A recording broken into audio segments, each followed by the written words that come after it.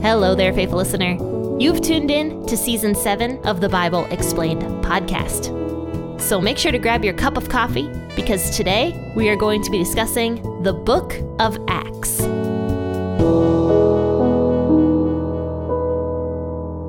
Well, hello and good morning, friends and faithful listeners. This is Jen with the Bible Explained podcast. I hope you all had a very fantastic Christmas. I hope you were able to enjoy a couple days off with your family. And I hope you also were able to get some nice gifts or give some nice gifts to your family members as well. So I had a really good Christmas personally. It was very nice to spend a couple days with my husband. He had a couple days off after Christmas, and so I took off from the podcast as well. So that was very, very nice to just have some downtime with him, especially since the Christmas rush was really rushful this year. There was just a lot going on this Christmas. And this was my first year hosting my husband's side of the family, and I loved it. It was a lot of work, but I loved it. So tell me what you did for your Christmas. Tell me if you hosted dinner. Tell me if you went away for Christmas. However you celebrated, let me know by contacting me. So today we're going to be reading Acts chapter 16, verses 25 through 40, and we're going to be finishing up this chapter of Acts. And since we haven't done the book of Acts in about a week, I am going to refresh you guys as to what is going on here. So where we left off last time, Paul and Silas went on their second missionary journey, and they met Timothy, and they also met this woman named Lydia. And then they ended up meeting this girl, this servant girl, a slave girl rather, who was possessed by a demon. But this demon was able to give her some insight into the future. So because of this, her masters were able to gain a lot of money through this servant girl's fortune telling through this demon. So this young girl was following Paul and Silas around and saying some things about them. And so finally, Paul was very, very tired of it and was very annoyed. And he ended up casting the demon out of the girl. But when her masters found out that the demon was gone and she couldn't tell fortunes anymore, they were actually extremely angry. So they grab Paul and Silas specifically because Paul and Silas looked very much like Jews as compared to Timothy and Luke. So they grab Paul and Silas and bring them before the court system. And Paul and Silas got beaten very badly and then thrown into prison. And so that's where we leave off today. We're going to see what happens in prison. So let's read Acts chapter 16 out of the WEB or whatever version you prefer this morning. Don't forget to grab your cup of coffee or your cup of tea to enjoy along with the reading of God's word. But at about midnight, Paul and Silas were praying and singing hymns to God, and the prisoners were listening to them. Suddenly there was a great earthquake, so that the foundations of the prison were shaken, and immediately all the doors were opened, and everyone's bonds were loosed. The jailer, being roused out of his sleep and seeing the prison doors open, drew his sword and was about to kill himself, supposing that the prisoners had escaped. But Paul cried with a loud voice, saying, "Don't harm yourself, for we are all here." He called for the lights, sprang in, and fell down trembling before Paul and Silas. He brought them out and said, "Sirs, what must I do to be saved?" They said, "Believe in the Lord Jesus Christ, and you will be saved, you and your household." They spoke the word of the Lord to him and all who were in his house. He took them that same hour of the night and washed their stripes, and was immediately baptized, he and all of his household. He brought them up into his house and set food before them, and rejoiced greatly, with all his household, having believed in God. But when it was day, the magistrates sent sergeants, saying, "Let those men go." The jailer reported these words to Paul, saying, "The magistrates have sent to let you go. Now therefore come out and go in peace." But Paul said to them, "They have beaten us publicly without a trial, men who are Romans, and have cast us into prison. Do they now release us secretly? No, most certainly, but let them come themselves and bring us out." The sergeants reported these words to the magistrates, and they were afraid when they heard that they were Romans, and they came and begged them. When they brought them out, they asked for them to depart the city. They went out of the prison and entered into Lydia's house. When they had seen the brothers, they encouraged them and then departed. Personally, I think this is one of the most powerful stories in the entire book of Acts. This one and also the one of Paul a few chapters earlier, getting stoned and then walking right back into the city that stoned him. That's a powerful passage. And then this is a very, very powerful passage because it shows how simple it is to receive Jesus. So personally, I think that this portion of scripture is one of the most powerful portions in all of Acts. This portion, and then also the portion a couple chapters back where Paul was actually stoned, possibly to death, but then he got up and went back into the city that just stoned him minutes earlier. I think that's also a very powerful story out of Acts. But this story here, what we read today, is also very, very powerful because it shows how simple it is to receive Jesus as your Savior. So it says here that at midnight, Paul and Silas were praying and singing hymns to God. And, this to me is just amazing because it shows the level of peace and joy that Paul and Silas had even after being beaten senseless and being thrown into prison, and then their hands and feet being put into these stocks, and these stocks were not comfortable. They weren't meant to be comfortable. So their limbs were probably contorted in these stocks, and their backs were certainly aching and bruised and beaten and bloody, and yet they're singing hymns and praising God at midnight. And the rest of the prisoners are in prison listening to Paul and Silas, silently listening to what's going on. Who are these two guys that are singing hymns and worshiping God after what they just went through? And the way it's written, you can kind of see that the prisoners' hearts were being opened by this, if that makes sense. They were being stirred by what Paul and Silas were currently doing. And so as Paul and Silas are praising God, even through the pain and the suffering that they are currently experiencing, this earthquake happens. And this is a supernatural earthquake from God because of the fact that all the doors were opened and also the stocks and the chains flew off of everybody's hands and feet. Okay. So this was a very, very shocking experience, and it certainly came from God himself. So the prisoners, all of them, were suddenly freed from their chains. But they stayed in prison. And I don't know if it was because of the direction of Paul and Silas to have the prisoners stay, but everybody stayed in prison.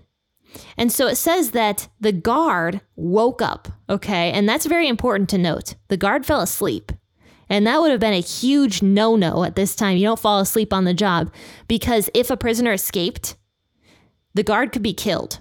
So the guard needed to stay awake at all times. And if they found out you were sleeping, I'm pretty sure there was some serious consequences for that as well. So he was woken up out of this sleep and he sees all of the doors wide open, and he is terrified because he's like, oh my gosh, every one of my prisoners is gone, because that is what you would think in that circumstance. You would think that everybody escaped. So he takes his sword out of its sheath and he's about to commit seppuku, meaning he's about to kill himself with his sword. But Paul and Silas scream out. They're like, don't hurt yourself. We are all here. And so the guard, hears that his prisoners are still there. He's probably shocked, probably terrified also. And the reason he went to kill himself was because he knew that he was going to be killed if his prisoners escaped. And so he was probably thinking in his mind, it would be easier for me right now to kill myself than go through the dishonor and torture of what is about to happen to me from the government. So in his mind, he's thinking all of this, I'm sure. And yet now, all of a sudden, he realizes that Paul and Silas and the prisoners are still in the prison. So it says here that the guard called for lights because clearly it was very dark in this prison. Don't forget, it was about midnight. So he calls for lights and he sprang in to Paul and Silas's cell and he fell down trembling before Paul and Silas. So that is what is going on inside this man, inside this hardened guard. He is now trembling and kneeling and prostrating himself before Paul and Silas because he's overwhelmed with the amount of grace that he just received. Like his life was spared because of Paul and Silas. Like they truly were self-sacrificing for this guard, if that makes sense, because they could have easily ran out of the building and escaped if they wanted to. And yet they chose to stay in the prison, in the torturous prison that they were in, for the sake and life of this guard. And this guard is realizing this. So he prostrates himself before Paul and Silas, and he's trembling. And so he brings them out of the cell and he says, "Sirs, what must I do to be saved?" And I can imagine there's some dialogue happening before this. And I am sure that the guard was listening also to Paul and Silas with all of these, hymns that they were singing. And maybe Paul and Silas were also witnessing to the other prisoners as well. We don't even know what happened with the other prisoners at this time. We have no clue how their hearts were changed, but it's possible that the guard was also listening to what Paul and Silas were doing. So maybe already he was beginning to process it and maybe, wonder a little bit about Paul and Silas and this amazing and crazy joy and peace that they had even in the middle of torture. So this guard actually brings Paul and Silas out of the prison. And so even though he was terrified of them escaping moments earlier, he now realizes the kind of character that Paul and Silas had. And so he brings them out of the prison and he takes them into his own home. And he says, "Sirs, what must I do to be saved?" And they said, "Believe in the Lord Jesus Christ and you will be saved, you and your household." Now that's a little bit of prophecy actually that Paul and Silas gave this man, that his household would also be saved. So it says that after this, they spoke the word of the Lord to him and all who were in his house. And this happened very, very quickly, okay? Because all of this happened around midnight. Because directly after this in verse 33, it says that the jailer took Paul and Silas that same hour of the night, in other words, around midnight, and washed their stripes and was immediately baptized, he and all of his household. Meaning that Paul and Silas did not give this man a super long sermon. Like this was a very short, direct, and to the point sermon that Paul and Silas gave this man. And that's sometimes all it takes. This man's heart was already stirred. He already experienced so much grace. He had a near-death experience. And so now he's probably wondering like, oh my gosh, if I had died just now, what would have happened to me? So he had a near-death experience and he's probably wondering, how can I save my soul? My life was just saved, but what about my soul? So Paul and Silas gave him a simplistic gospel message very quickly. And this man and his entire household was saved and baptized that very hour. And also this guard cleaned Paul and Silas's wounds and gave them food to eat. And they stayed for a while in his household. So the next day, and I would imagine the guard returned Paul and Silas to the cell. It says that some magistrates sent the sergeant saying, "Let those men go." So they were beaten the day before and now they can just be released basically. And so the jailer reported these words to Paul and he was like, "Look, the magistrates sent you to let you go, so go in peace," basically. And so Paul is like, "No, I am not going anywhere because Silas and I were treated like garbage and we have rights because we are Roman citizens. So they need to come and get us themselves because they're in a lot of trouble." So, and here's the other interesting thing about this. God sent this earthquake, but it was clearly, very, very clearly not to release Paul and Silas or any of the other prisoners. It was specifically for this jailer that God sent that earthquake. Other times when God sent an earthquake, like specifically for Peter, when Peter was in prison, it was to help Peter get out of prison because Peter was about to be killed. Paul and Silas were not about to be killed. Obviously, they were going to be let go the next day. But God didn't send that earthquake to get Paul and Silas out of prison. He sent it for that guard and for that guard's household, and even maybe for the other prisoners and for the heart change that they were experiencing. So anyway, going back to verse 37, Paul and Silas are like, no, we are Roman citizens. We were beaten and mistreated and thrown into prison. So it says that the magistrates and all of these people that did this to Paul and Silas were humbled very greatly because they could get in a lot, like a ton of trouble for mistreating Roman citizens. And so they were kind of stuck between a rock and a hard place. So what they end up doing, these magistrates, is they go and beg Paul and Silas to spare them, basically. So it says that the sergeants reported these words to the magistrates, and they were afraid when they heard that they were Romans, so they came and begged them. So Paul and Silas get justified. They get to the justification of these politicians coming and begging them and pleading with them and saying that they are sorry for what had just happened to Paul and Silas. They bring Paul and Silas out of the prison, and they're treating them kind of nicely, is what it sounds like, and begging them and pleading with them to just leave the city quietly and not make a problem for them, right? So they ask Paul and Silas to depart from the city. And unfortunately, nothing happened to these magistrates, right? They didn't actually get punished for what they had done to Paul and Silas, but they did get the crap scared out of them. But it does say here that Paul and Silas did not listen to the magistrates. They did not depart from the city immediately. So Paul and Silas left the prison and entered into Lydia's home. And once they finished their business in Lydia's home, seeing all of the other people who became saved in this region of Philippi and encouraging all of the new believers, that was when Paul and Silas finally left. And we don't know how long that was. It could have been that same day that Paul and Silas left. It could have been a few days that Paul and Silas left, but we're not sure exactly when they left. Now, it is possible that Luke stayed behind because it mentions here that when they had seen the brothers, they encouraged them and then they departed.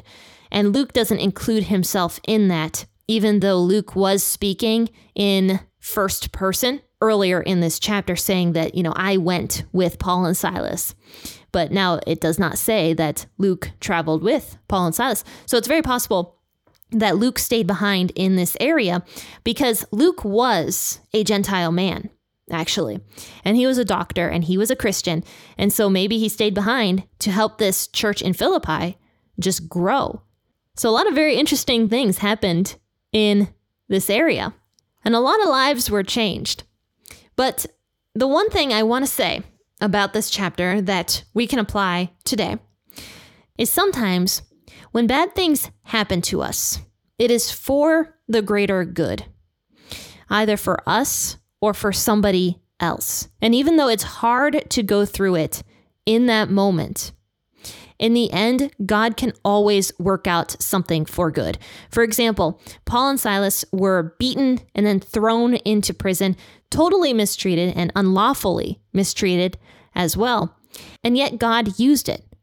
And no, God does not like abuse. God does not want people to abuse each other, but he can use bad circumstances for somebody's good. And so Paul and Silas, they did a lot of good in that prison. We don't know how many prisoners had their hearts changed listening to Paul and Silas. Obviously, we know that the prison guard and his entire family was saved because of Paul and Silas. And we also know that the magistrates, they got checked as well. They got humbled pretty deeply, the politicians of this area, for mistreating some men based upon what they looked like. So God actually used this to do a lot of good with Paul and Silas being beaten and abused in the way that they were beaten and abused. So God can use anything. And even though you might be struggling with something right now, or you might be going through something terrible, just know that that's not the end of your story, first and foremost. And secondly, that God can use anything. And thirdly, you have a purpose, even through the suffering you might be experiencing. And then lastly, that it's not going to last forever. The suffering will end, and God will reward you for that suffering, especially if you suffer well. like Paul and Silas did, praising Jesus even in the middle of that suffering. All right, friends, I hope you have a fantastic rest of your Thursday. I hope you enjoyed this episode today and that it made you think or it encouraged you through something that you might be going through right now. But faithful listeners, I won't be doing an episode on January 1st, obviously, because it is New Year's Day. But there will be an episode tomorrow. I'll be in 1 Samuel tomorrow, so I hope you tune in then. But January 1st, I will be taking a day off, and I hope that you guys take a day off too and just enjoy the new year. Faithful listeners, I will see you all tomorrow, 6 a.m., or whenever you choose to wake up and listen. Happy listening, and God bless.